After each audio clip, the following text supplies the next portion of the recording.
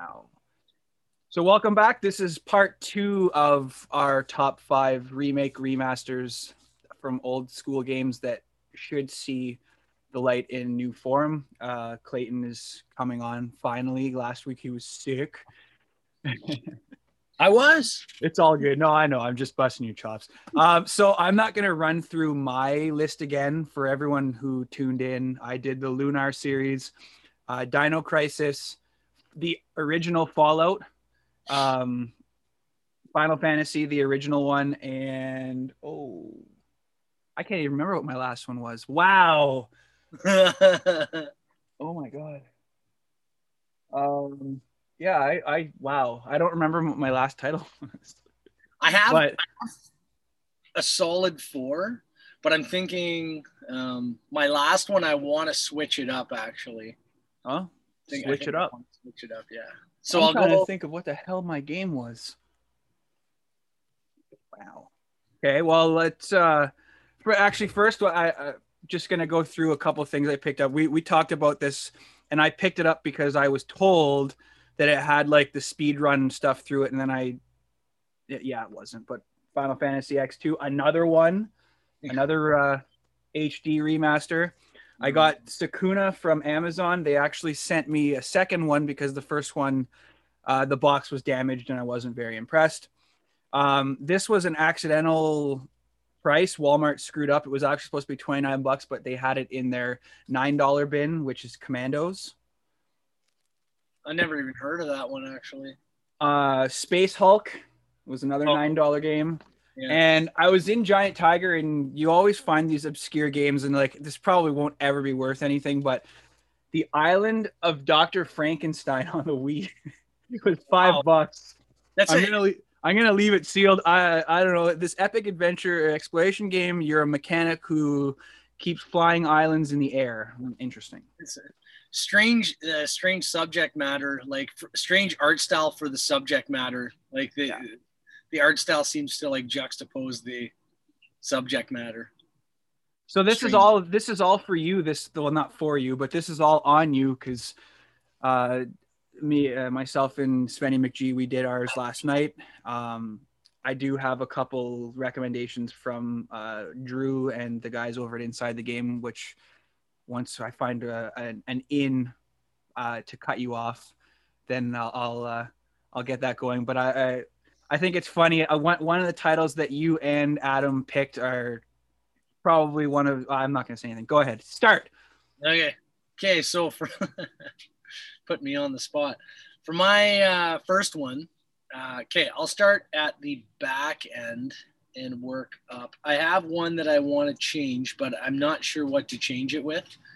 I'm just looking at my wall, and I have a theme for all of my changes, right? Like back in the like way back throughout all of the console ages, especially going back to the 8 and 16-bit days, we'd have games that seemed like the story and the ideas and the worlds that they created were far too ambitious for the technology at the time. Like it didn't matter how good a story was, they were severely hampered, especially in the 8-bit days, by cartridge memory and what they could actually do. So I'll start with probably The Immortal. So if you never played The Immortal, this game was utterly amazing. It was dark fantasy. It was an isometric 3D game, and it got slammed from critics for being too linear because it's a dungeon crawler, but there is basically one way through the game. There are only so many enemies. You fight the enemies in a isometric 3D cutaway, much the same way you do in Final Fantasy, but the character sprites are 3/4 the size of the screen. They're very, very tall. They're very large in this version. And it relies on a stamina meter to perform attacks and dodges. That actually sounds a lot like Lunar on the DS. Stamina. And there and this is electronic arts when it was still good. It was one guy who developed it named Will Harvey, and I meant to do some more looking up on the actual game, but they did a port on the one of the Amiga systems. They did it on the NES as well, but they had to change the actual combat mechanics because of the limitations of the cartridge. Like, you don't even get this combat style on the NES. It's even simpler than this. But the game has an incredibly good story. It is told as you descend through the dungeon. You are trying to rescue your teacher, who is a wizard, from a dragon, but and I'm really watering this down. But as you get deeper and deeper, you discover that there's trickery afoot, that there's much more going on than you initially thought. And it was just a really, really good story. And I would really like to see, I'd really like to see a remake of this, because I think they could do a lot with it. Because one of the major selling points of this game was the myriad ways that you could die. Like, there's 1,000 ways to die in this game, and every death comes with its own set of animations. And when you kill enemies, every one of their deaths is unique. Like, you can smack them in the head with your scepter and their head will explode. Lightning will strike them. They'll burn to death. Like, you cut them in half. And it's really graphic. Like, it's as graphic as they could make it using the technology that they had. So as much as it got slammed for being very, very linear, I still, like, I looked for this game. I looked for the NES port. You know what I mean? I played this game and I played it over and over again until you can't really speed run it. All you can do is do the dungeon flawlessly, but I could do the entire game without issue.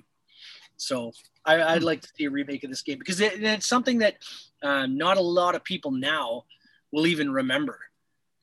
You know what I mean? Unless you lived through the 8 and 16-bit game days, people won't remember this. And that's why it needs to be brought back, because everybody says, oh, I want to see a new Mario. I want to see let's remake this, let's remake that. You know what I mean? But it's always the major names. Like, let's see some more obscure stuff. Yeah, so for sure. Okay, so I'll just jump in. That first of all, the fifth game was Conkers for me. Oh yeah. But unfortunately, it'll be an Xbox title just because Microsoft owns Rare.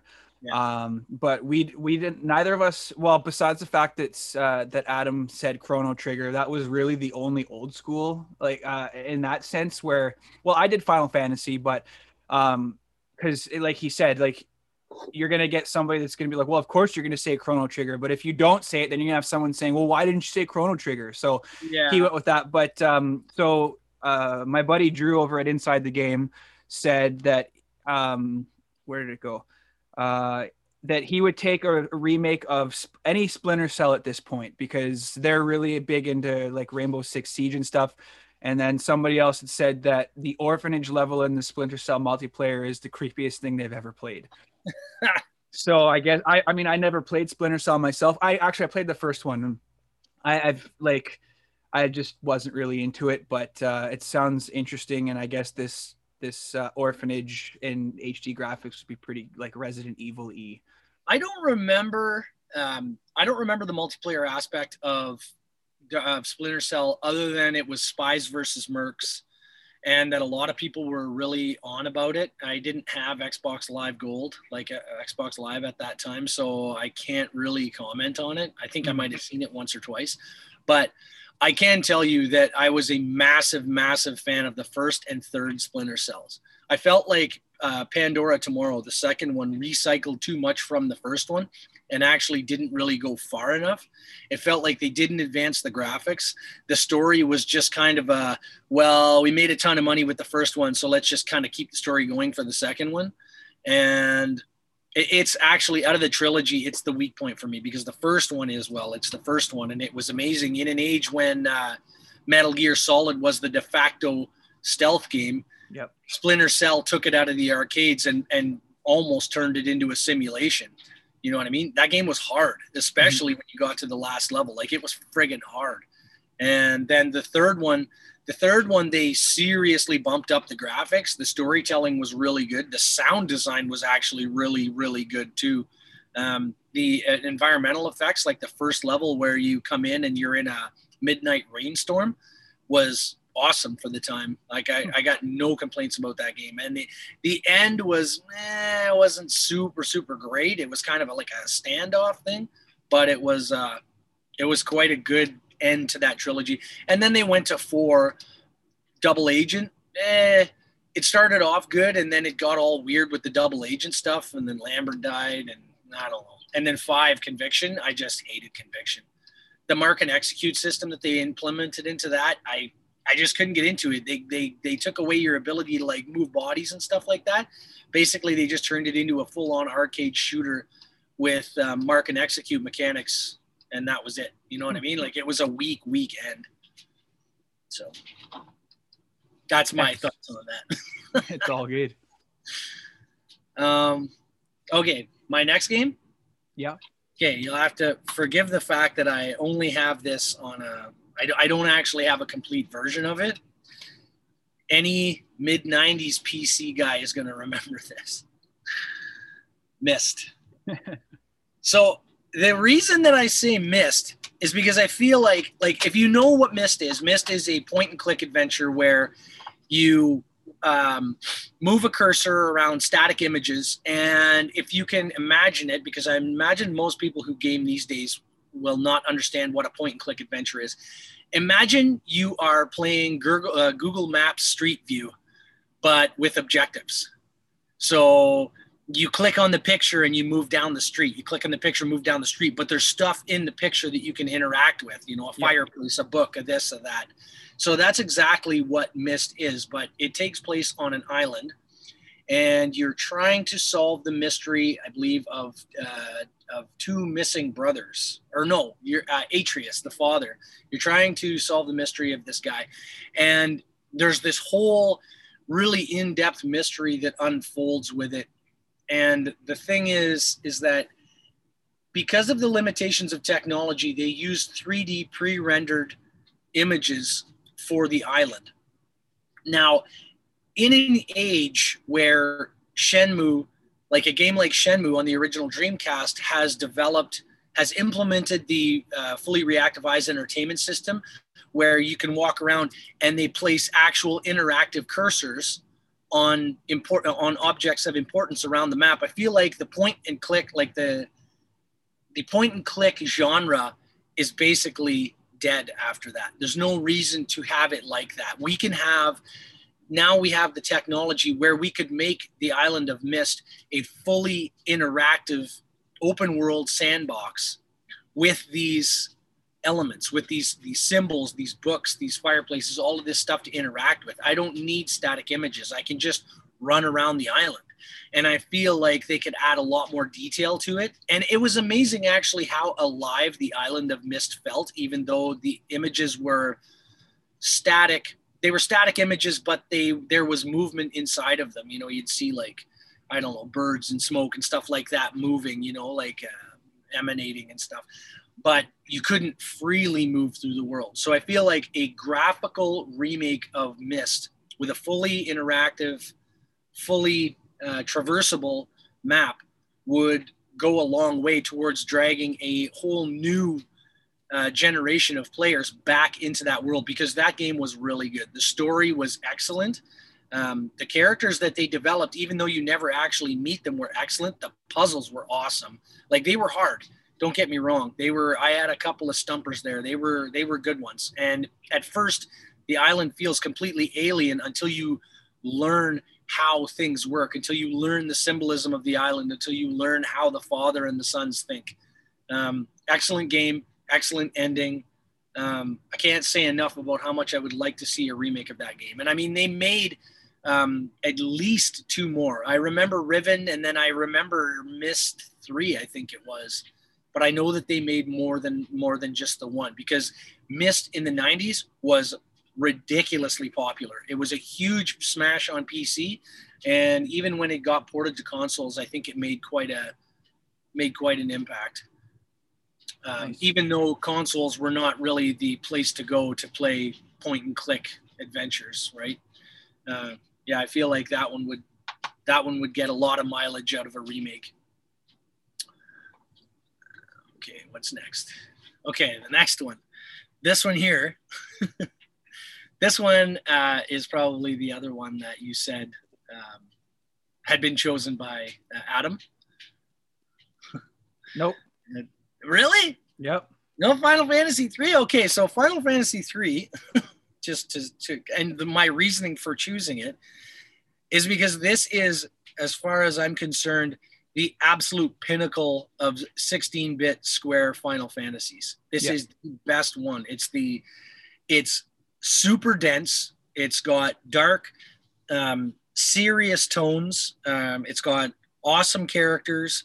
It's got an awesome antagonist. Like, Kefka is the best of the bad guys when it comes to Final Fantasy villains. Like, especially when you're talking about the later guys, like Final Fantasy X, like Sin and Orphan in 13, and Kefka is just the guy. He's like the Darth Vader of Final Fantasy.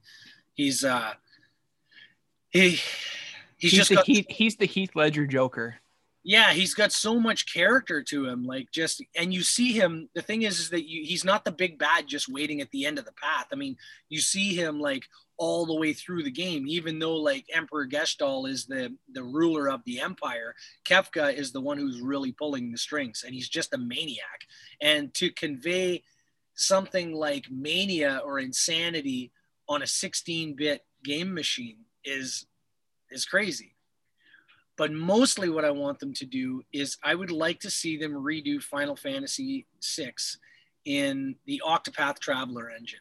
I think that would be awesome. And I think that would pay an incredible amount of respect to the work that was done to the sprites for 6, because 6 exhibits a mastery of artwork. Like, Square had been working with the Super Nintendo for a couple of years. They had a long pedigree of Final Fantasy games by this point. They were well established. You know, they had been making some of the best games for both the SNES and the NES for years. And they just poured everything they had into this. And I mean, like, you have to remember that right after this, they started on 7. Right. And I know that 7 went through like a bunch of changes and this and that, but they were basically starting over, right? Mm-hmm. They were starting over with the 3D technology and the hardware. This is them after having mastered. They were like, this is not the swan song, but this is our masterwork. This is our magnum opus. And I feel like I've seen a couple of games try to pull off what Octopath Traveler did. I don't know if you played 3D Dot Heroes by From Software for the PS3. No, well, I didn't play it, but I've obviously heard about it. Yeah, it's more like Minecraft as pixel art in an isometric 3D world. It was really good though. That with the effects, like with the post processing effects, like smoke and field of focus, you know what I mean? Like, things in the background are blurred out and stuff, with the lighting and whatnot. Like, games like Octopath Traveler look incredibly stylized, and it's a strange art style, but it looks so good. And I would totally rip Final Fantasy 3 again. Especially if you consider that when you go to fight the bosses, like, especially when you get later through the game, the bosses are these extravagant paintings.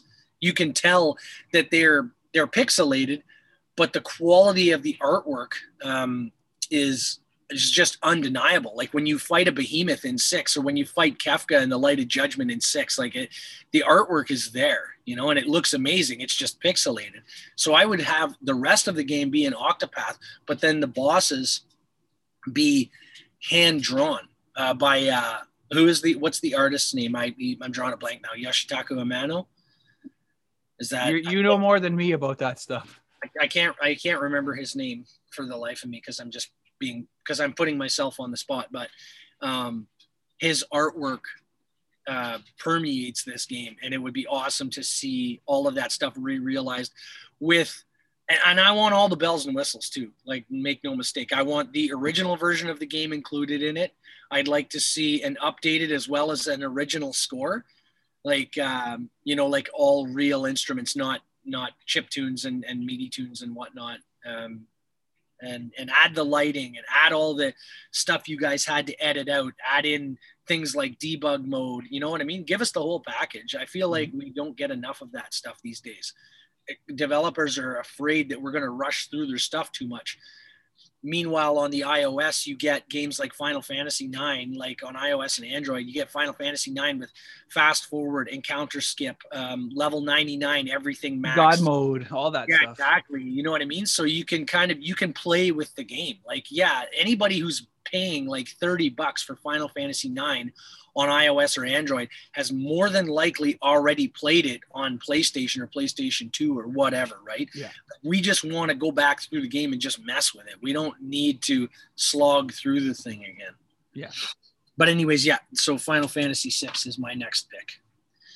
After that, and I know there's going to be a lot of people are going to say, well, yeah, but they have to build it from the ground up. Panzer Dragoon Saga for the Sega Saturn. And the reason I want this one is because I feel like this game came out at roughly the same time as Final Fantasy VII. It was on 4 discs. It had a huge amount of cutscenes, really good high quality CG for the time. The gameplay was awesome. The story was awesome, but it was already 4 discs. Like, I feel like if they wanted to make the story longer, they couldn't unless they just added more discs. And you're talking about a game that's going to go into 5, 6 discs. You know what I mean? It was an RPG. It was actually fairly short for an RPG, especially at that time when RPGs were basically coming into being one of the most popular genres. Like with the release of Final Fantasy VII, and the backlog of stuff that Square already had that people started looking into after that game was released. This game could do so much more.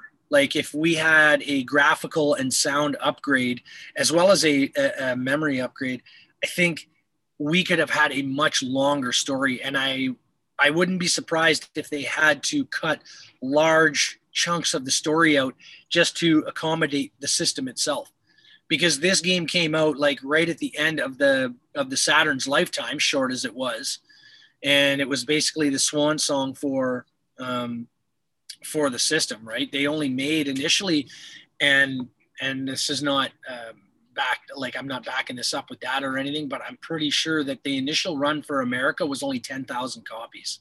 It's funny, like this is like Groundhog Day, deja vu. Like, literally everything that you're saying is exactly what Adam was talking about, because that was his number 3 was Panzer, and like 10,000 copies, like 4 discs. That's why I'm smiling, because like it's just a different voice saying almost, and not in a bad way, but like reiterating exactly what he had mentioned yesterday. The thing is, though, is that this is one of those games that, like, the hype is real. You know what I mean? Like, yeah.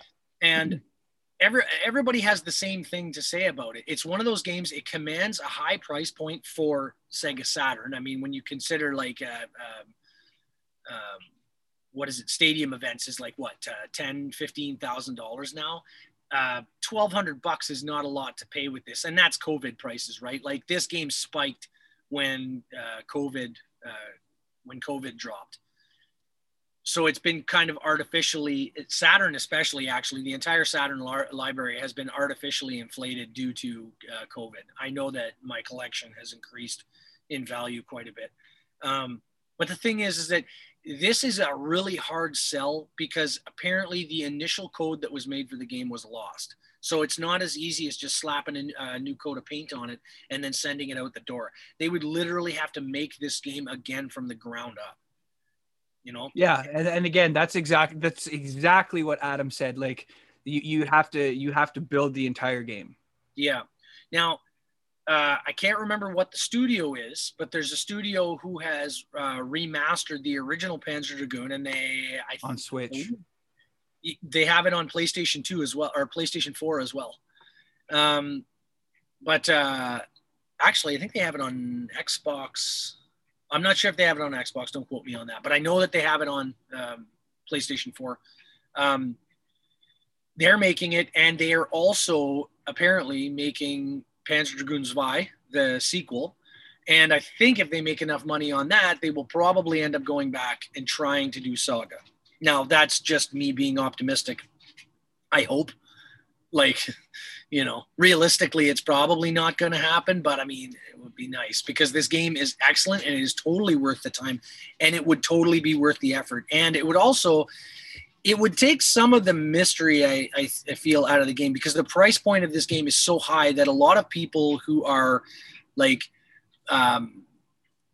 not able to invest the amount of money that this game commands can actually play it. They can see, well, what is the big deal about this game? Because I mean, you can watch it, you can watch the footage on YouTube and whatnot, but it's not the same as actually playing the game. But the battle system, like the story is excellent. The battle system is completely unique.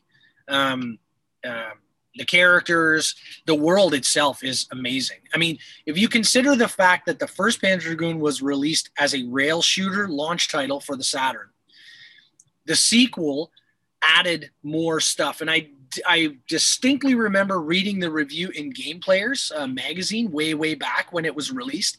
And the reviewer, I can't remember who it was, said right in the interview, why can't we have an RPG of this game? This world is so rich. It's so full. Mm-hmm. There is no reason why we could not make an RPG out of this game. It deserves to be way more than just a rail shooter. And they were right. And that world is completely filled out in this game. Nice. Like there's a lot going on to it. It's very, and even once you play the game, even once you've finished everything and unlocked all of the secrets, there is still, they never give everything away. Like there's still so much mystery. There is still so much stuff that could be plumbed out of this game. And Orta, like when they released Orta on the Xbox 360, I feel like it was a step back. I don't feel like it was as good. I feel like are you talking about Orta?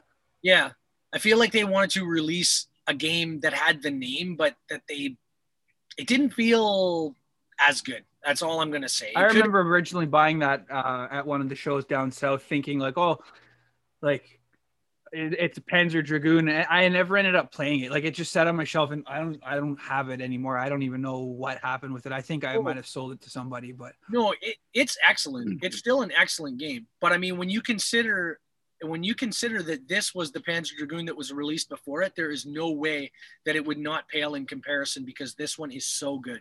Yeah. Orta was still really, really good. Don't get me wrong. It was awesome, but it just wasn't quite this. So I'd like to see a remake of this, but this is like my ambitious, most wish list kind. This is when other people were freaking out about Final Fantasy VII being remade. This is the one I want remade. I want to play this again. I want to play it with new graphics, new sound. I want them to expand the story. And yeah, this is my number one wish. My just to quickly interject, because I'm not sure if you hear all those blips, but I've got Discord open right now too. One of the other guys that is part of the show, he's actually a really good friend of mine, Nate. He said, yeah, Splinter Cell would be a great idea as a remake, but we'd probably get it in VR. And then he did the like angry Steam nose face. So, but it's true. Like a lot of the games that they do come out with remakes, like, or not even remakes, but even Hitman, like they have VR enabled modes now. And it's like, because VR is seems to be the next step, but yeah, so he had said like it would be VR. I said, well, it'd probably be Splinter Cell with VR enabled. Yeah. So, and then another, just to quickly jump in before you do your last one, another guy on the Discord page, Agent Howell, said that he would love to see a remake of Land of the Dead: Road to Fiddler's Green. Oh yeah. And apparently it's actually getting a remake, so he's excited about that. Well, we went through a couple of years ago, actually now, last generation pretty much, from the PS3 switching into the PS4, we actually went through like a lot of remakes. I shouldn't even call them remakes. I should call them reskins. Like they re-released all of the God of War games, but all they did was clean up the textures and clean up the sound a little bit. and re-release it. They didn't actually do anything to it. And then they did the same thing with Shadow of the Colossus and Ico for originally for the PlayStation 2. They re-released it on the PlayStation 3, cleaned up, right? And it was like, oh yeah, they're like, yeah, it's a Shadow of the Colossus remake. Yeah, but it's not really a remake. All they did was just clean up the graphics just a little bit. And then what was it, last year or the year before, Blue Point turned around and like really did an awesome graphical overhaul on Shadow of the Colossus. And that is one of my favorite games. Like, GOAT. It's the GOAT. It's awesome. It's amazing because if you consider how much I fawn over Panzer Dragoon, it's for many of the same reasons. It's because they created a totally unique world. They never tell you all of the secrets. You don't know why this place exists. You know what I mean? You never figure everything out. And it's amazing for that. It's the same as The Last Guardian. Mm-hmm. You know what I mean? Like, they create this world and you can just get lost in it. And the time that you spend with the game, you're in its clutches and you just can't get away. My dog is barking. I'm just going to pause for like 2 minutes. Okay. And I'll be right back. I'm going to refill my coffee too. So okay, I'm going to go to the bathroom. Oh, okay. Thanks. Here. All right. That was a little bit of a glitch in the matrix. Never fails. I'm not going to edit it out. I just think it's funny. Like, get into it, have a good conversation, and all of a sudden the dogs have to go outside. It's like, oh.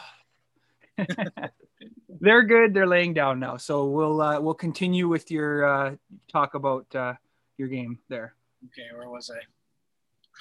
You were still talking about Panzer, and then I jumped in and said about the VR and how it's the next step. We were talking about remakes versus reskins. Because there have been so many of them, right? Mm-hmm. Like even games like the Uncharted collection. I never actually bought the collection, I don't think, but I do like. There is sometimes it's kind of nice to have that stuff done because if you ever played the first Uncharted, everybody looks like they're coated in baby oil. It's really strange. Like the graphics in 2 were so good. Like they were really good in Uncharted 2. And then 3, like obviously 3 and 4, like they get better. Oh man, they got even better. But in the first one, the game is really good. The mechanics are all there. The gameplay's there. The story's there. The combat needed a little bit of balancing, but the graphics, everybody looks like they're coated in baby oil. And I mean, I challenge you, go back and look at the PS3 version. It is, it's funny to watch them. Everybody looks like they're all greased up. Even on the screenshots on the back, they look like that. Yeah. It's like baby oil island there.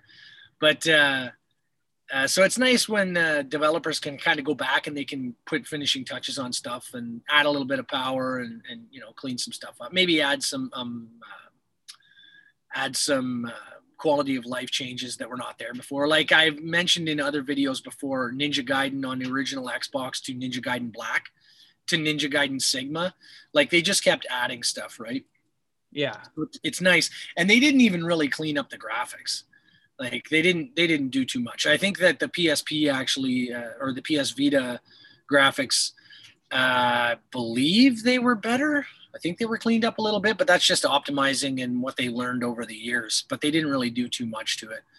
But yeah, reskin versus an actual remake. And for a while, it was starting to feel like pretty cheap, where we were getting a lot of games where they just slapped them in a new package, put them on a $50 or $60 price point, and then shipped them back out the door. It was nice earlier on to see games like for me, the perfect remake or the perfect version of a remake was the Halo. I believe it was the 10th anniversary edition. Halo CE, the first one. They took the original Xbox game. They improved the graphics drastically. Like they brought it on par with Halo 4. They added a whole bunch of stuff. They actually even added some Kinect features to it. Like you could scan enemies, you could scan weapons and items and stuff like that, and you could add them to like this gallery of items that you had. And There was a couple other bells and whistles that they added, but they went back and I don't want to call it a reskin, because they did basically what Shadow of the Colossus did, where they actually like improved the textures, they improved the weather effects, they improved the environmental effects. Like, it was actually quite good. I know you're a PlayStation gamer, but for a long time I was a Halo guy. I'm not so much anymore, because I don't know, 5 is kind of getting into weird headspace, but that's neither here nor there. As a remake, that was actually a good example of what you could do with quality. And the thing is that the day one price point of that game was like $40. Yeah. So you got the game, and it was like a 10-year-old game, but you got it with all of these extras and these amazing graphics. And they actually gave you the ability with one button to switch between the original Xbox graphics and the updated graphics. So you could sit there and ding, ding, ding, ding, ding, and just toggle back and forth. And so you can have basically a side-by-side comparison of how much had been improved and what they had changed. And I thought actually that was pretty awesome. That was a bit of a flex on their part, I think, but it was pretty cool that they could do that. Nice. So getting to my last game. Is this my last game? Or did I? It's the last one. Okay, this one, Guardian Heroes, another Saturn game. And if you ever played this one, I don't know anybody who has anything bad to say about this game. This game for Saturn, even though Saturn didn't have all the controller ports, is actually 1 to 6 players. It is a side-scrolling beat 'em up. And what you would do is, instead of just walking into the background, or if anybody remembers actually, the old games like Streets of Rage, Double Dragon, all of those, you would be able to kind of walk into the background and walk into the foreground back and forth in a sort of I don't know how to call it. It's like an isometric view, but not really. It's more like you just kind of move up or down the screen, Golden Axe style, you know. But the issue I always had with those games was the fact that if you're standing even a couple of pixels below the enemy, the hitbox doesn't register and you end up punching the air. And that always drove me nuts. So what Guardian Heroes does is it actually only includes 3 planes that you fight on. So there's the foreground, the midground, and the background. And you use the shoulder buttons to just jump between them. So enemies would either appear in the foreground, in the midground, or the background. So if they were in the midground, you would instantly learn to recognize that, and you jump to the midground and fight them. There were tons of characters. I don't know if it says it on the back of the box. Oh yeah, 50 different paths to reach multiple endings. So because there was a ton of characters to play as. There was a bunch of characters, I'm pretty sure. No, there was only like 6. But if you did multiplayer, you could play as all of the enemies as well. And you could scale the levels. The multiplayer was actually really cool.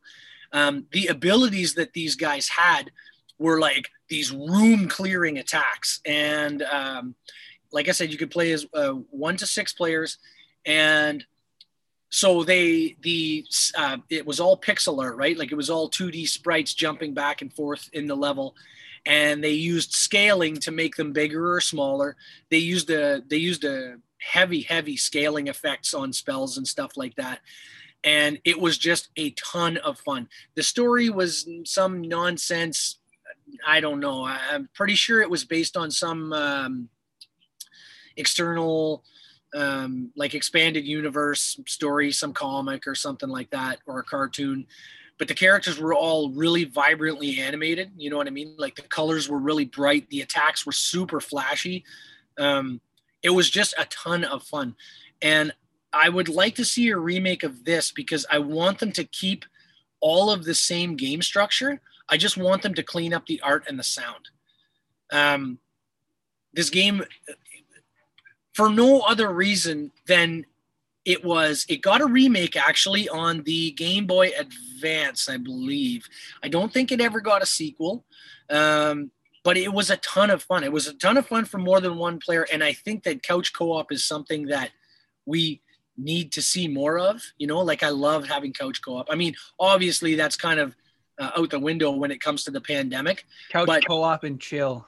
Yeah, but you should have like they could add. There's no reason that they couldn't add like online multiplayer as well as couch co-op, you know, and clean up those graphics.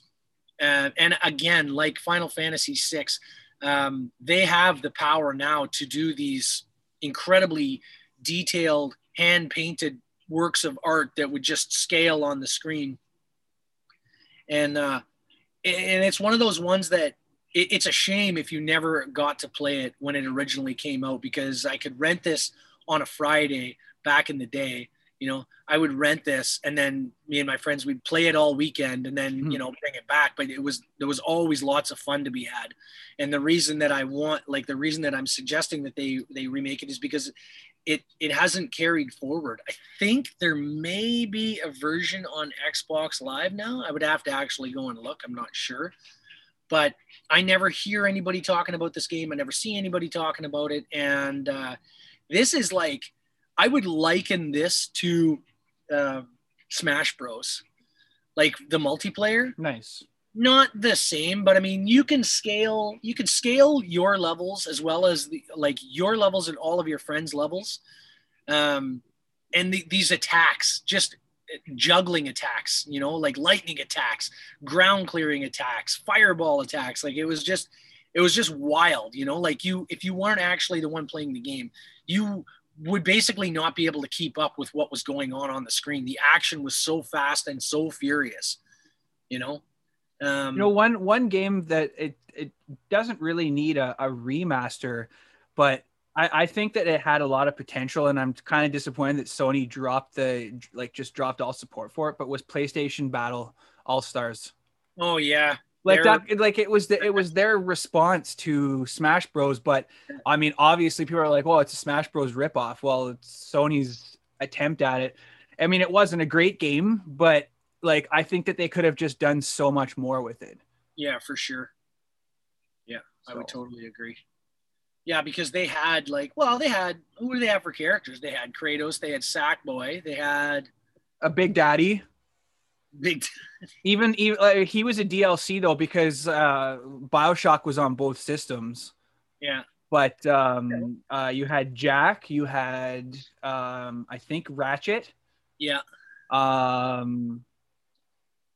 Cooking Mama. I don't even remember. You know what? I'm just gonna I want to bring up the roster now. I know they had plans for DLC, but it just never materialized, which is too bad. I mean, you can get it digitally, but I mean, I don't buy digital.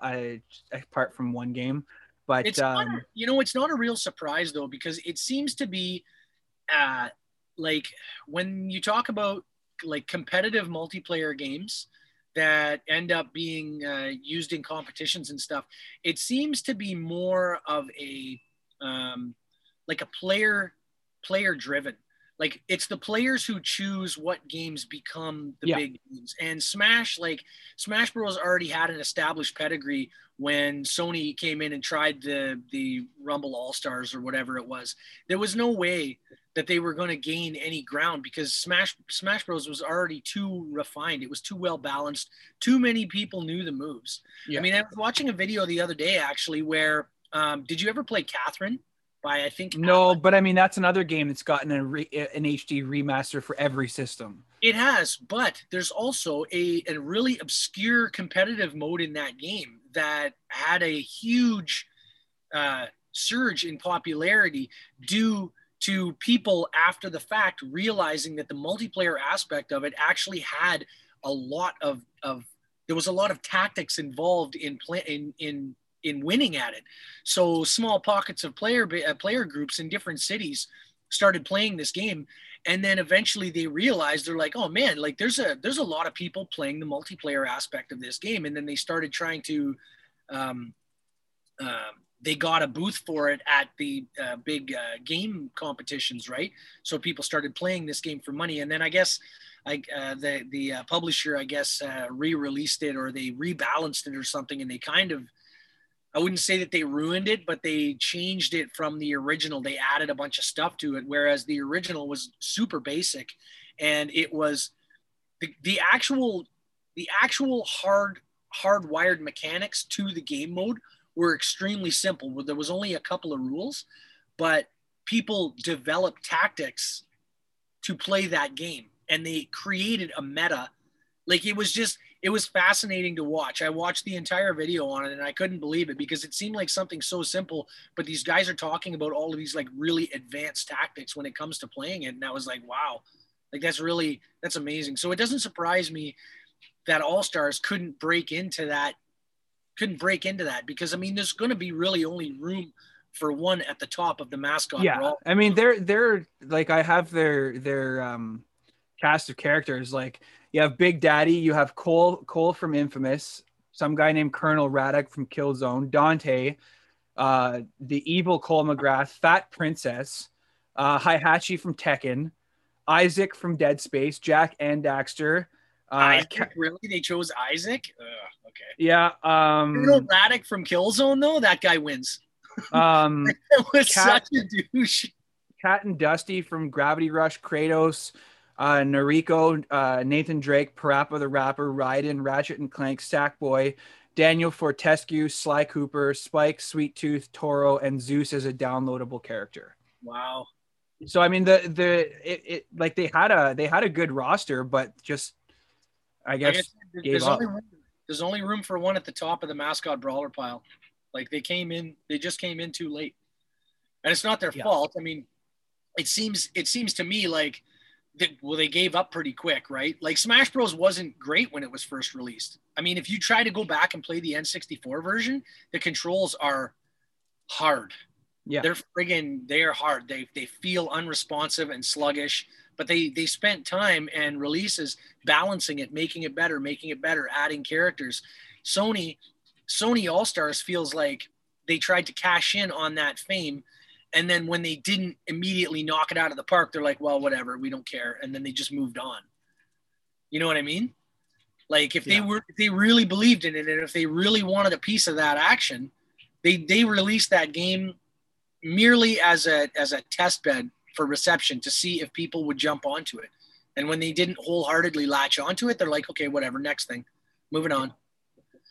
So, yeah. Oh. Look at the time.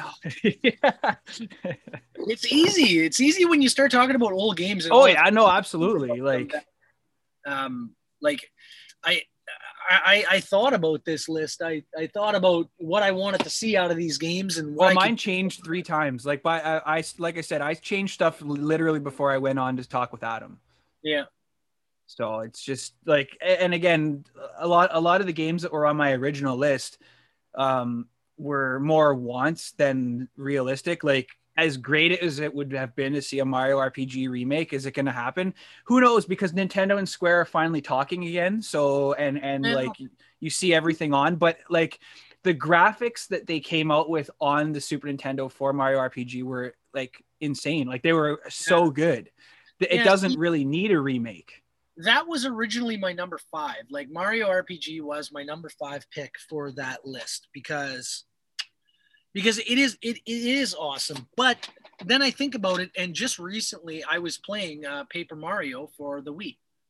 Like, so even though we never got a remake of the Super Nintendo one, we've had multiple entries in the Paper Mario franchise, and we're getting a lot of like spiritual successors. If you want to talk about getting an actual dyed-in-the-wool remake of that specific game, yeah, it would be awesome if we could get that.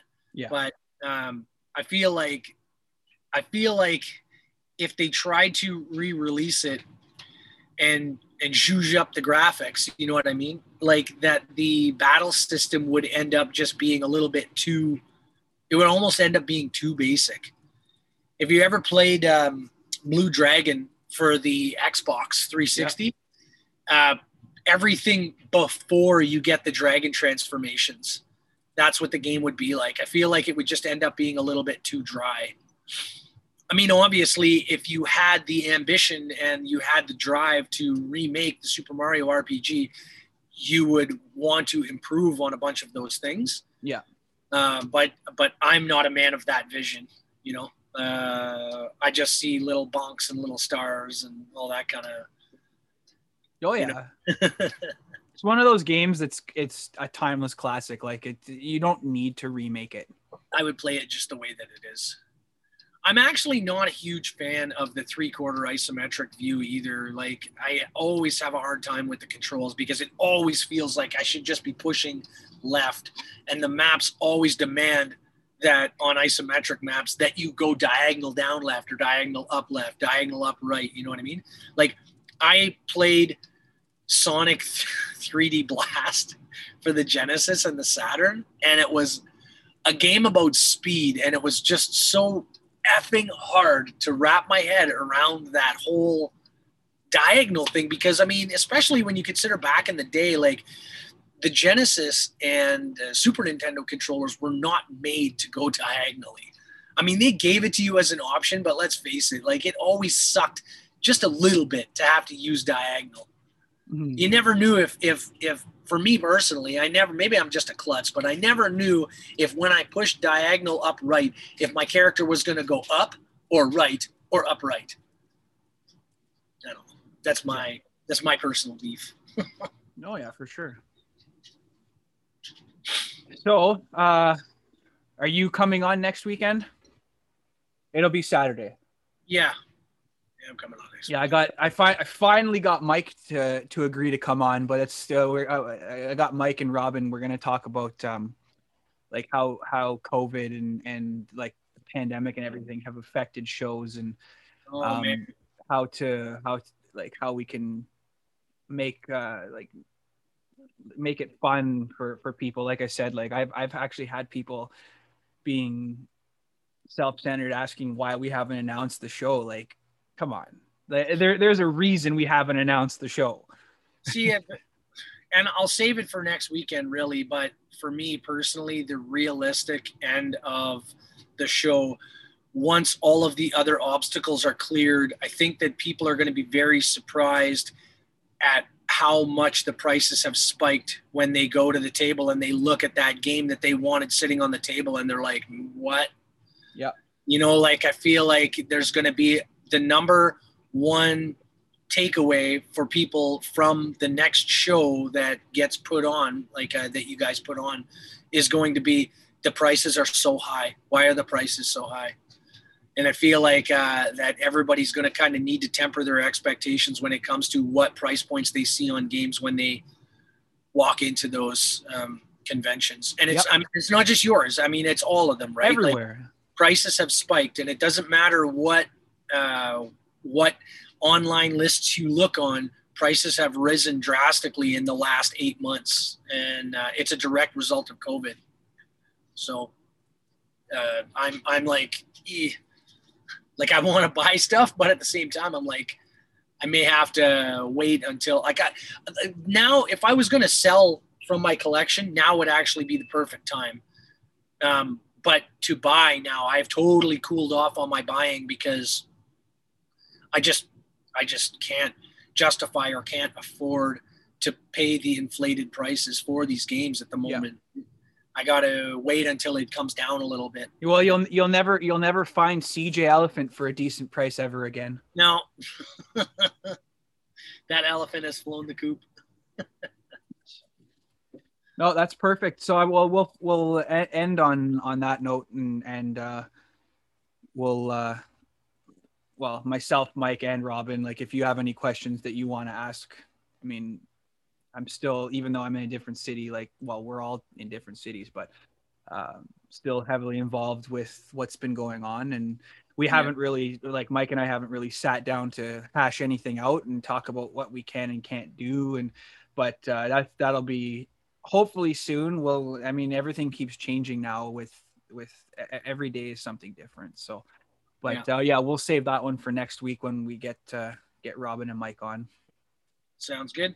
Alrighty, well, that was part 2. I'm probably going to put part 1 on today and then part 2 at some point during the week so that I can make space for the weekend recording. But thanks again for coming on, and I'm sure we'll still talk throughout the week. So have a good night. Wow, a good night. Jeez. Have a good day. Have a good day, sir. All right, take care.